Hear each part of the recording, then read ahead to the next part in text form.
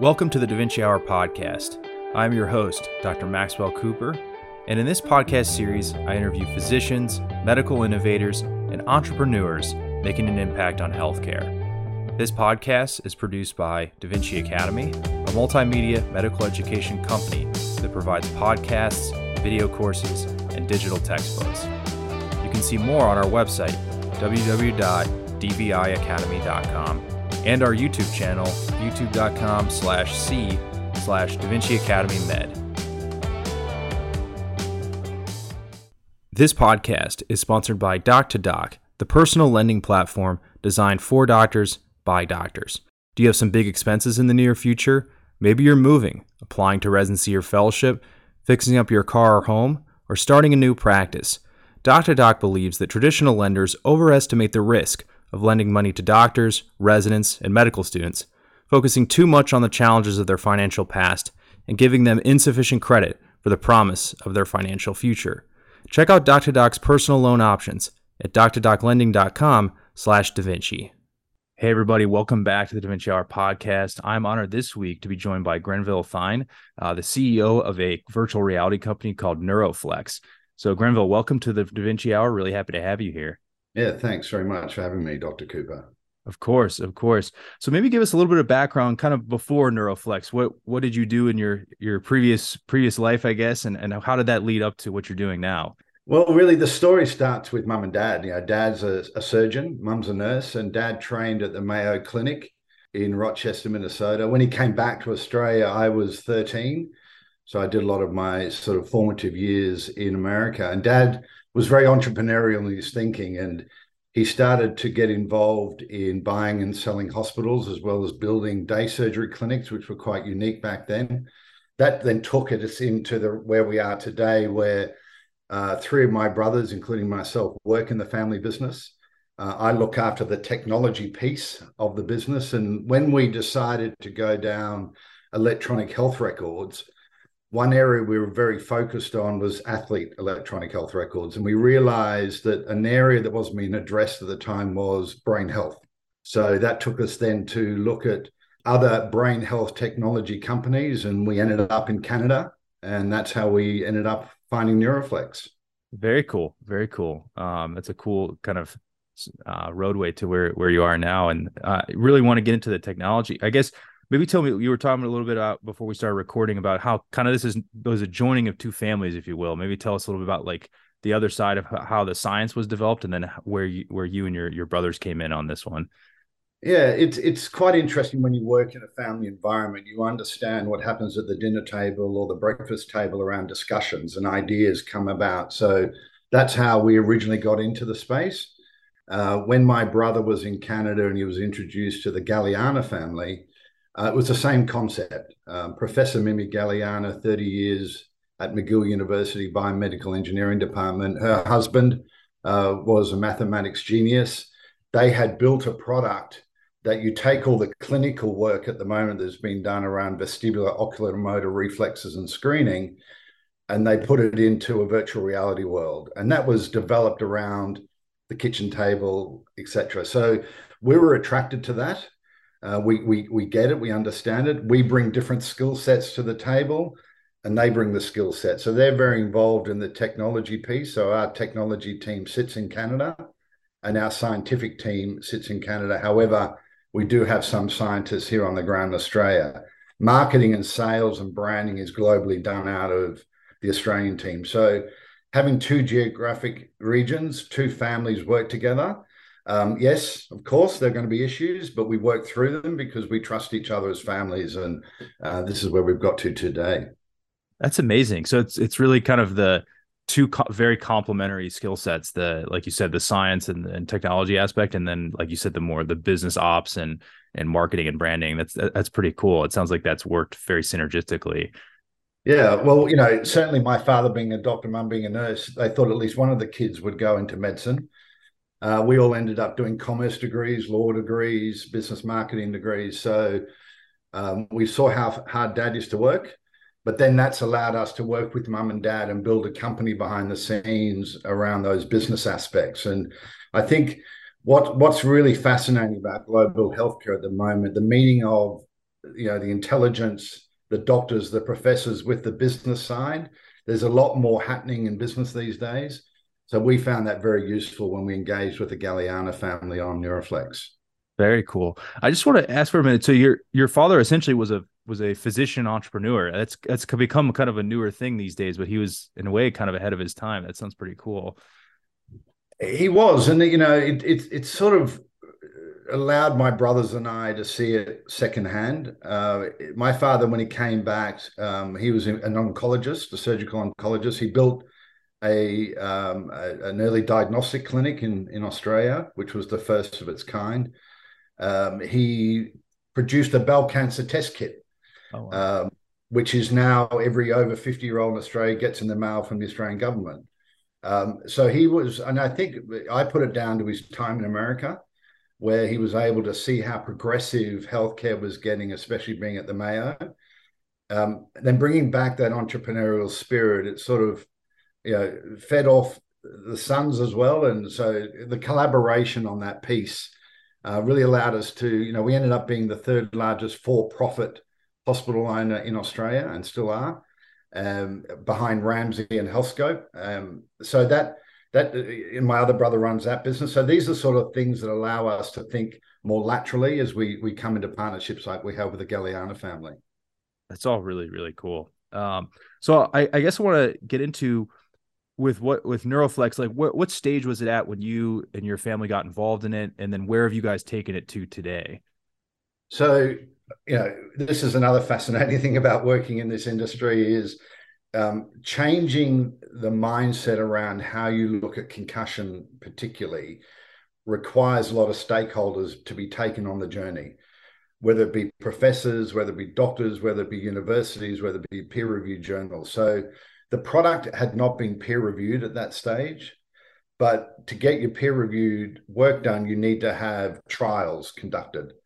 And our first trial that we kicked off about 2.5 years ago, was with the World Rugby.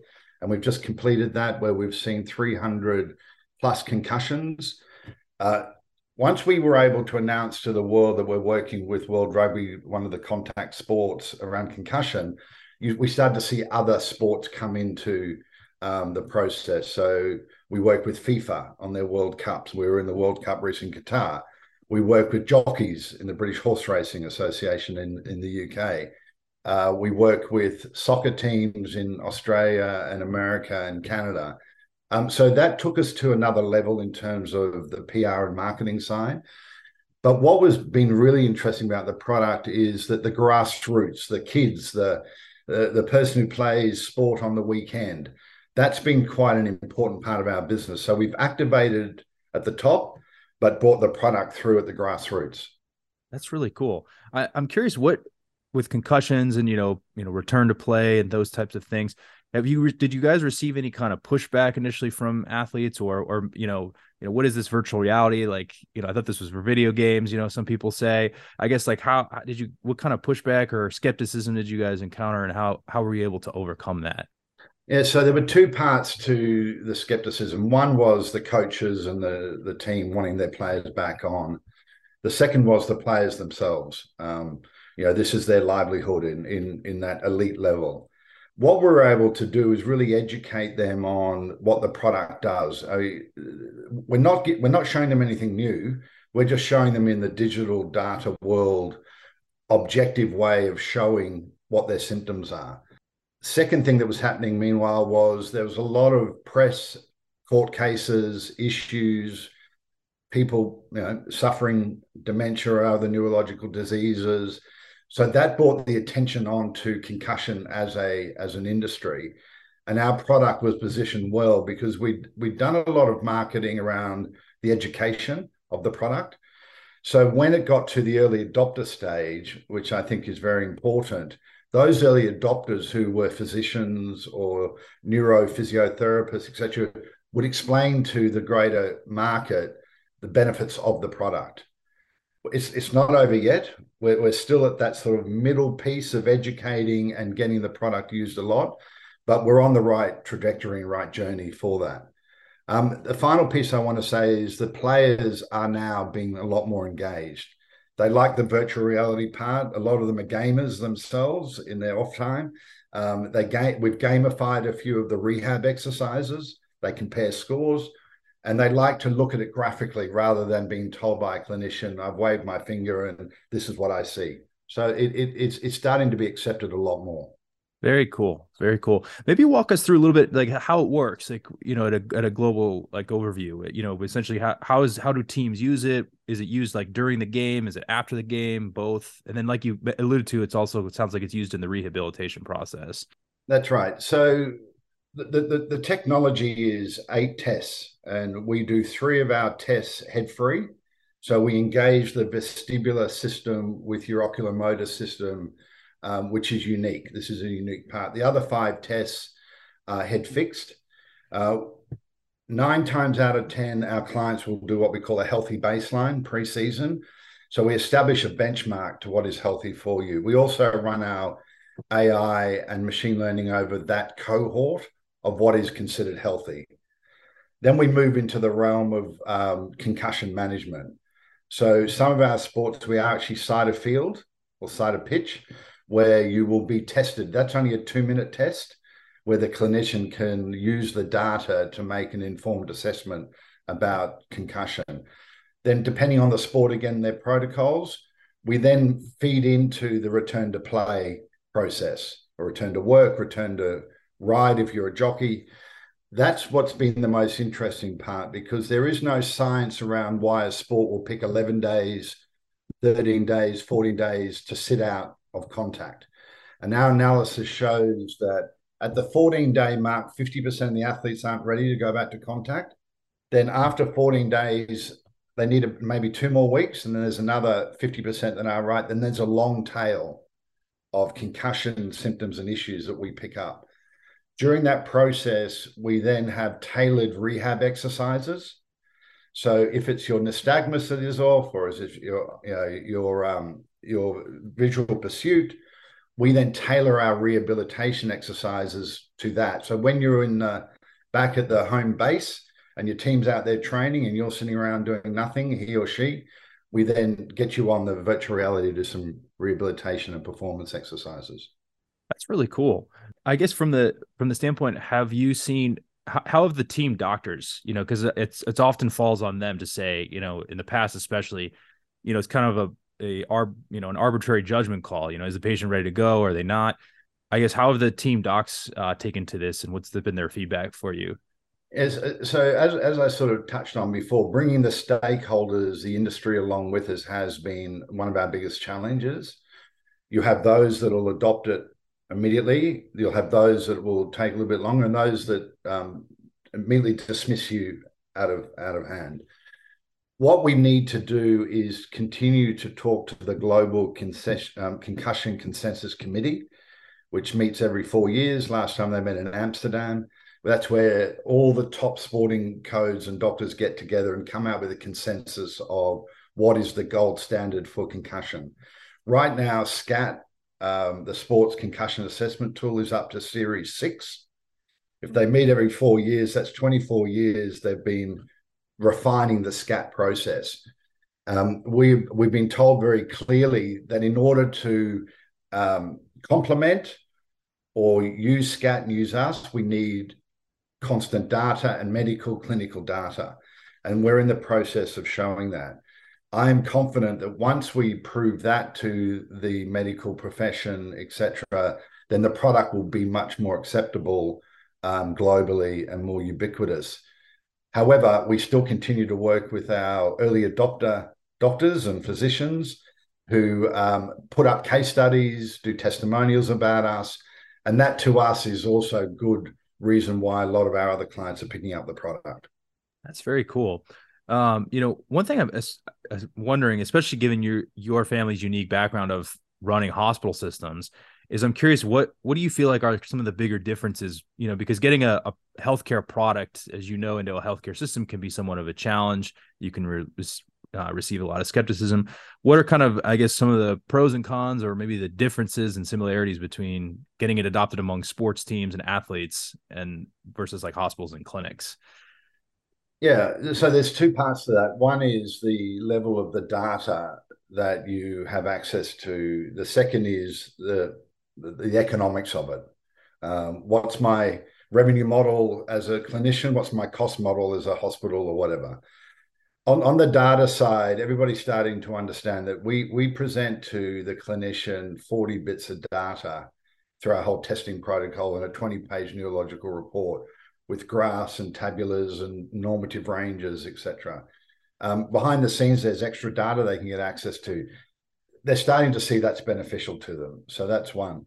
From the hospital perspective, we're working in emergency departments as a quick triage.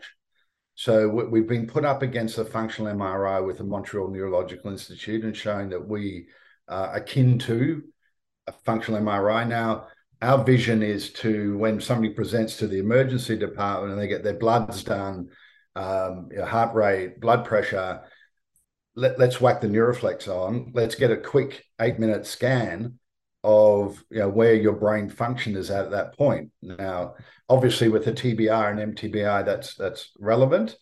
Then you don't have to go and wait in an MRI queue or a CT scan queue. You get a quick report about that piece. So that's where I believe the hospital side is going to be very important. Also, it is a vestibular product.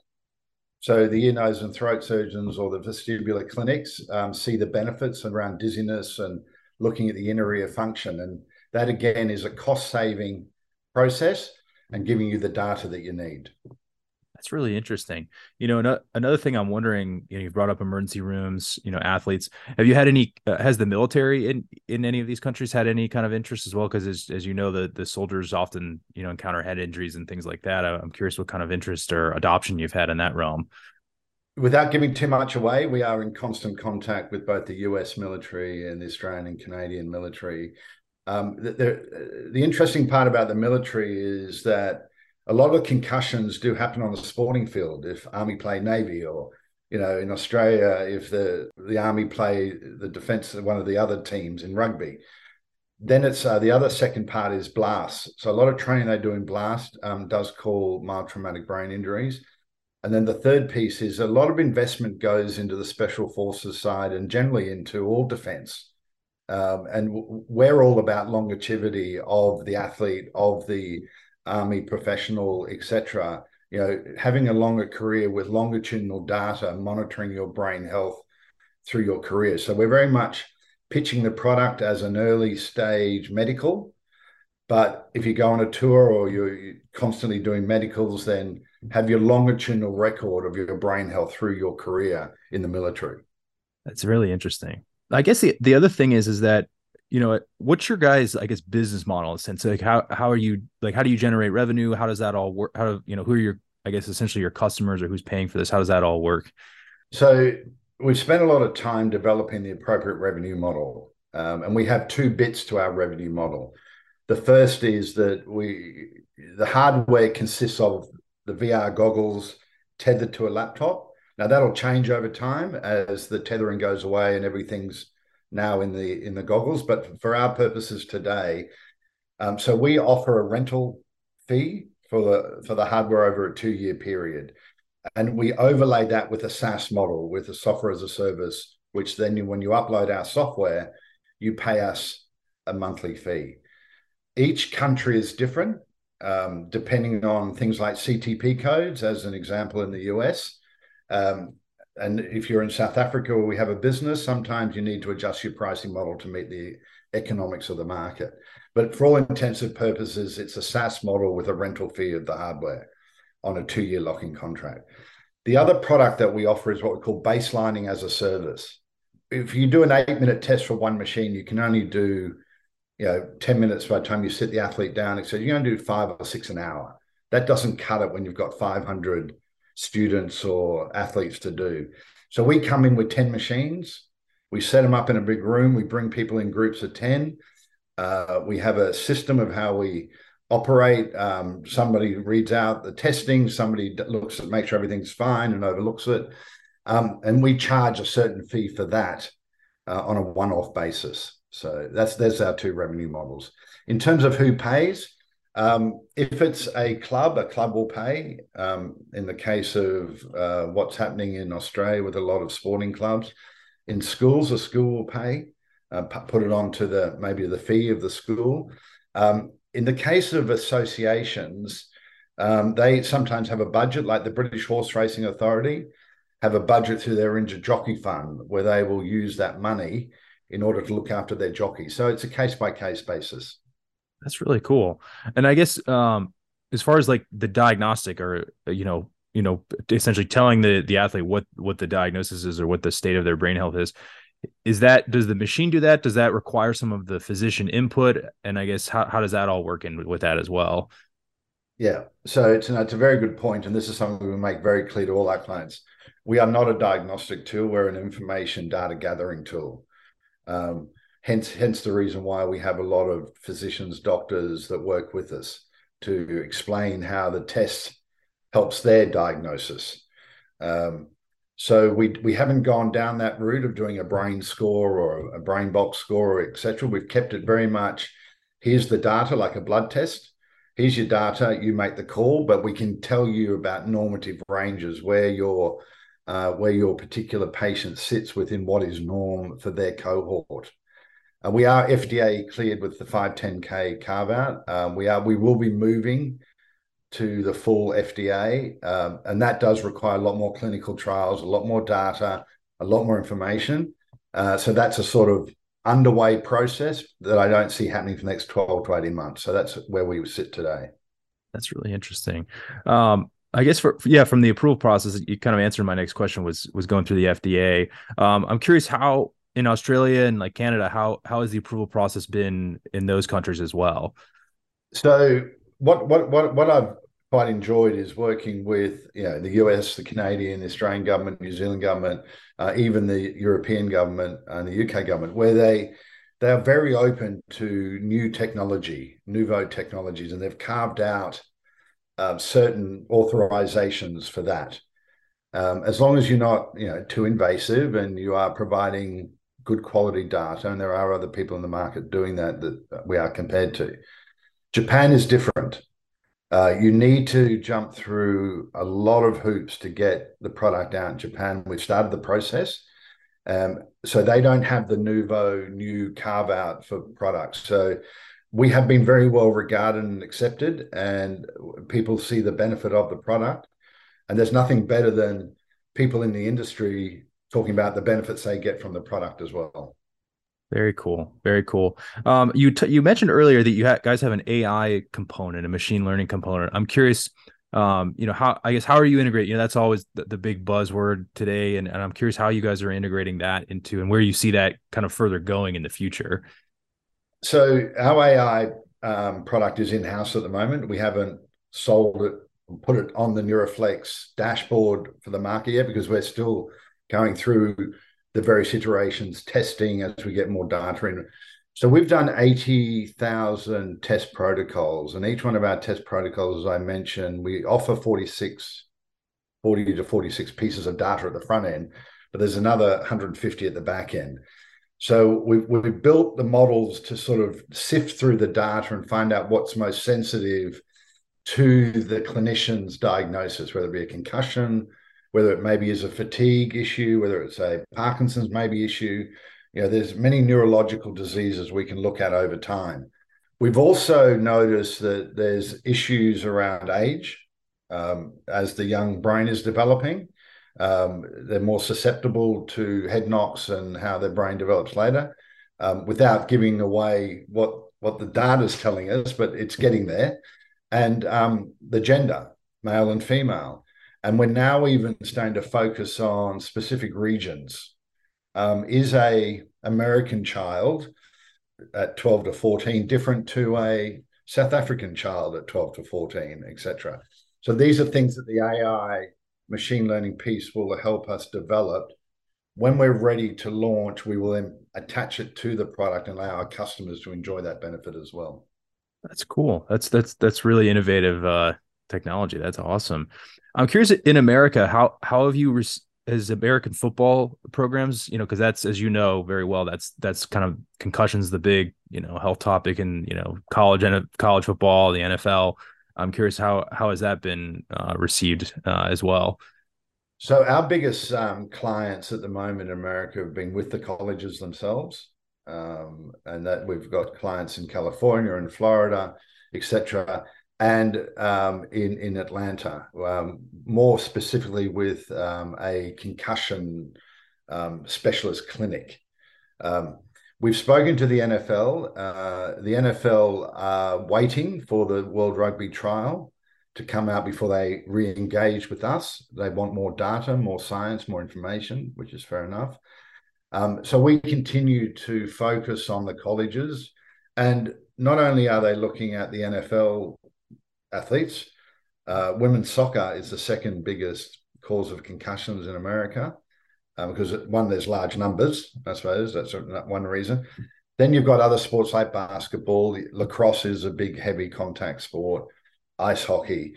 So we try to play across all sports. And that's why the colleges are really good for us, because it gives us a wide diversity of sports to work with. That's really cool. Now I guess with working with universities, how is that like, what goes into that? Are you getting on board with the athletic directors, and then is it the health professionals also at the university? And obviously I'm sure like the coaches and teams, I guess, who are all the people kind of with getting a product? I think that's kind of unique, is getting a health tech product integrated into like a university system. Yeah, so what's been fascinating about our university approach, there's usually one champion within the university that brings all the different departments together. We recognize, albeit Australian who grew up in America, how huge these universities are, and how you do have to get a lot of people on side before you activate off a product like NeuroFlex. So we've enjoyed working with some very impressive professors who have taken it upon themselves to make this happen. They've rolled their sleeves up, they've done the baseline, they've been side of pitch, they've done the follow-ups, etc. The second point is that the American university system, there are other products of ours that have been around America. This is not the first product that's been presented to America. So we have to differentiate ourselves. And that takes time. And what we're really waiting for is a lot of those peer-reviewed studies to come through, to then show them to the greater, wider community in America, and give us most probably more credibility than the early adopters give us at the moment. That's really interesting. As a new and upcoming company, I'm sure funding is always something that's always on everybody's mind. I guess how have you guys funded this company? Has it just been something you've funded yourselves, or have you sought outside investment? I guess, and what stage are you at with that? So we call it the family and friends. So myself and my brothers and family are funding it with a couple of friends that we've always done transactions with. So we continue to fund it from a family and friends round. However, in about 6 weeks to 2 months time post the American summer, we're going to be going out with, calling it a pre-Series B round, if you'd like to call that, where we want to really take the product to the next level. We recognize that the validation of the product is there, the contracts are there, the clients that we've got working with us and the way they look at the product is there. Now we can package it all up and start presenting it to the investment market. That's our intention. In if any of your listeners are interested, that's what our timing is for that. Yeah, thank you. Yeah, thank you for providing that. And I'm curious, kind of going off that a little bit. What's your, you guys have had great success so far. You're integrated into the, the rugby, network in Australia, which, I'm vaguely familiar with the rugby's, is a huge deal there in Australia, which is awesome. So kudos to you guys. And then with some of the other leagues you're involved with, I guess, where are you trying to go in the next like 6 to 12 months or so as you kind of get ready for that, fundraise like you were talking about, and just internally what your guys' goals are and milestones you're trying to hit over the next, near future here? Yeah, so we're approaching the market in two ways, where we will continue to service and look after the elites, but we really want to focus on the bottom up approach. And if you look at some of the numbers, whether it be in America, whether it be in the UK, Europe, whether it be in Australia, the grassroots numbers are huge. And there are various countries that are taking various initiatives to look after the grassroots amateur weekend warrior out there playing their sport. The second thing I think we realize, although we are very focused on concussion because I believe we can make a difference, that sport is not the only cause of concussion globally. There are other issues like falling over, car crashes, other things that cause concussion. So we want to be at the forefront of concussion, but we can't stand still. We have to continue to look at other neurological diseases that a vestibular oculomotor reflex screening product can pick up for the clinician. And we continue to do work in the aged care sector behind the scene around falls risk and dementia. We continue to work in the fatigue area around sleep fatigue, roadside fatigue. So that's the beauty of a product like this. You can set yourself up nicely for being in concussion, but you've got to keep moving with the times around other neurological diseases. So that's, in a nutshell, our strategy. That's really cool. That's really interesting. And especially you touched on just now, the dizziness and kind of the vestibular, system. And I'm curious, what's kind of been some of the feedback you've gotten from some of the ENTs? Because as a radiologist, I couldn't tell you how many times I read CT scans for patients who come in with dizziness into the ER, and thankfully a lot of them are normal. But I feel like they're in some ways these patients, yeah, your CT's negative, but then what next? Like what, I feel like something like this could really help guide the diagnosis and treatment for those patients. That's right. So, as always with every industry you work with, everybody's got ideas of how we can make it better. So we're engaged with the otology, the ENT community. And one thing that they've come up with, which we're working on at the moment of building, is that they do a calorific test where they pour water into the ear and watch how the eyes react. So we're going to be now producing a product that can pick up the nystagmus and your saccadic eye movements by doing that test. Right now, we do a free form where the doctor will push the patient's head down quickly and watch how the eyes react and do the slip and catch up. So this is what excites us about the American market, that the doctors and the physicians are very engaged with us about how we can improve the product. So we're doing that as we speak. Also, the clinical trials that we're conducting around dementia and Parkinson's, etc., is very longitudinal because you've got to watch it over time to see if you can get ahead of the game, do some pre-diagnosis with data. So that's another thing. And then finally, there's drug pharmaceutical companies that we're working with on MND, we're working with on dementia, that want to trial their drug and then use NeuroFlex as a quick and dirty to see if there's any changes in the neurological function. So we're always open to those concepts and ideas.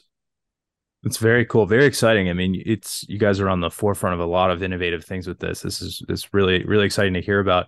As we close out here, I just want to give you a chance what's the best way people can learn more about NeuroFlex, learn more about what you guys are working on, and connect with you, Grenville, as well?